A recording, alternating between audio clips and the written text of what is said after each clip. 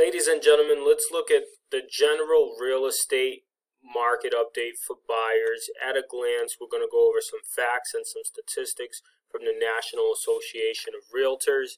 And let's go ahead and get into it, right? So 2021 real estate market buyers at a glance. Okay, buyers, let's see what we're up against. With record low mortgage rates, the housing market is great for buyers looking to secure their dream home with an affordable monthly payment, right? So now you're in a time where you could sell your property and go and find another property. Or if you're a first-time home buyer, you know, the mortgage rates, because the interest rates are so low, the mortgage rates just end up a lot lower, which is beautiful. If you can buy now, save your money, don't spend it on anything, get yourself a house, you'll thank me 15 years to 20 years from now. Check out where buyers stand in this marketplace as reported by the 2020 profile of home buyers and sellers from the National Association of Realtors, right? So they always study data. So let's see here. Tight inventory. Buyers typically paid 99% of asking price.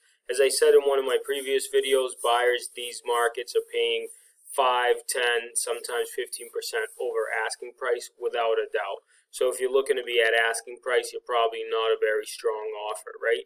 Typical home purchase was a 3-bedroom, 2-bath, about 2,000 square feet, as you can see here. Now, builders haven't been building homes for so many years, but the demand has been going up all those years. Now, builders have a lot of inventory to build to catch up to the demand, so expect to see more new homes built and purchased in 2021.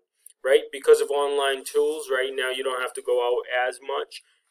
Typically, a motivated buyer spends about 8 weeks searching and looks at about 9 properties, and then we submit about 2 to 3 offers, and then we're in, right? So that's for motivated buyers. Now, but 88% of buyers still trust agents to get the job done. It's a big process, right? You can get sued in many different ways, and if we think of most of our business, it's a lot of buyers telling their mothers, sisters, fathers, aunties, uncles about us. So if you have somebody you want DNA Realty Group to help, just follow the links below, fill out the info, give us a call, and we'll be happy to help you find your next home for you and your family to grow. That makes us super excited.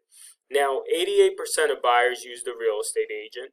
6% use the builder's agent, right? There's new homes, they usually have somebody sitting on site. 73% interviewed only one agent. That makes a lot of sense, right? And 91% would recommend their agent to others. So at DNA Realty Group, most of our business is what we call sphere of influence, which are basically friends and family and people that like us and trust us. We have a lot of those because we do a great job and we love our tribe. 80% of business is still repeat and referral customers. That's where it's at, right? So you got to take care of your people. That's for realtors. Good little advice for realtors out there. Make sure you be good to your people, you know. You're helping people move into these houses, grow these amazing families, and great opportunities, right? All in the family. 12% purchased a multi-generational home. Buyers move earlier than expected, right? So 21% of buyers who said they are never moving.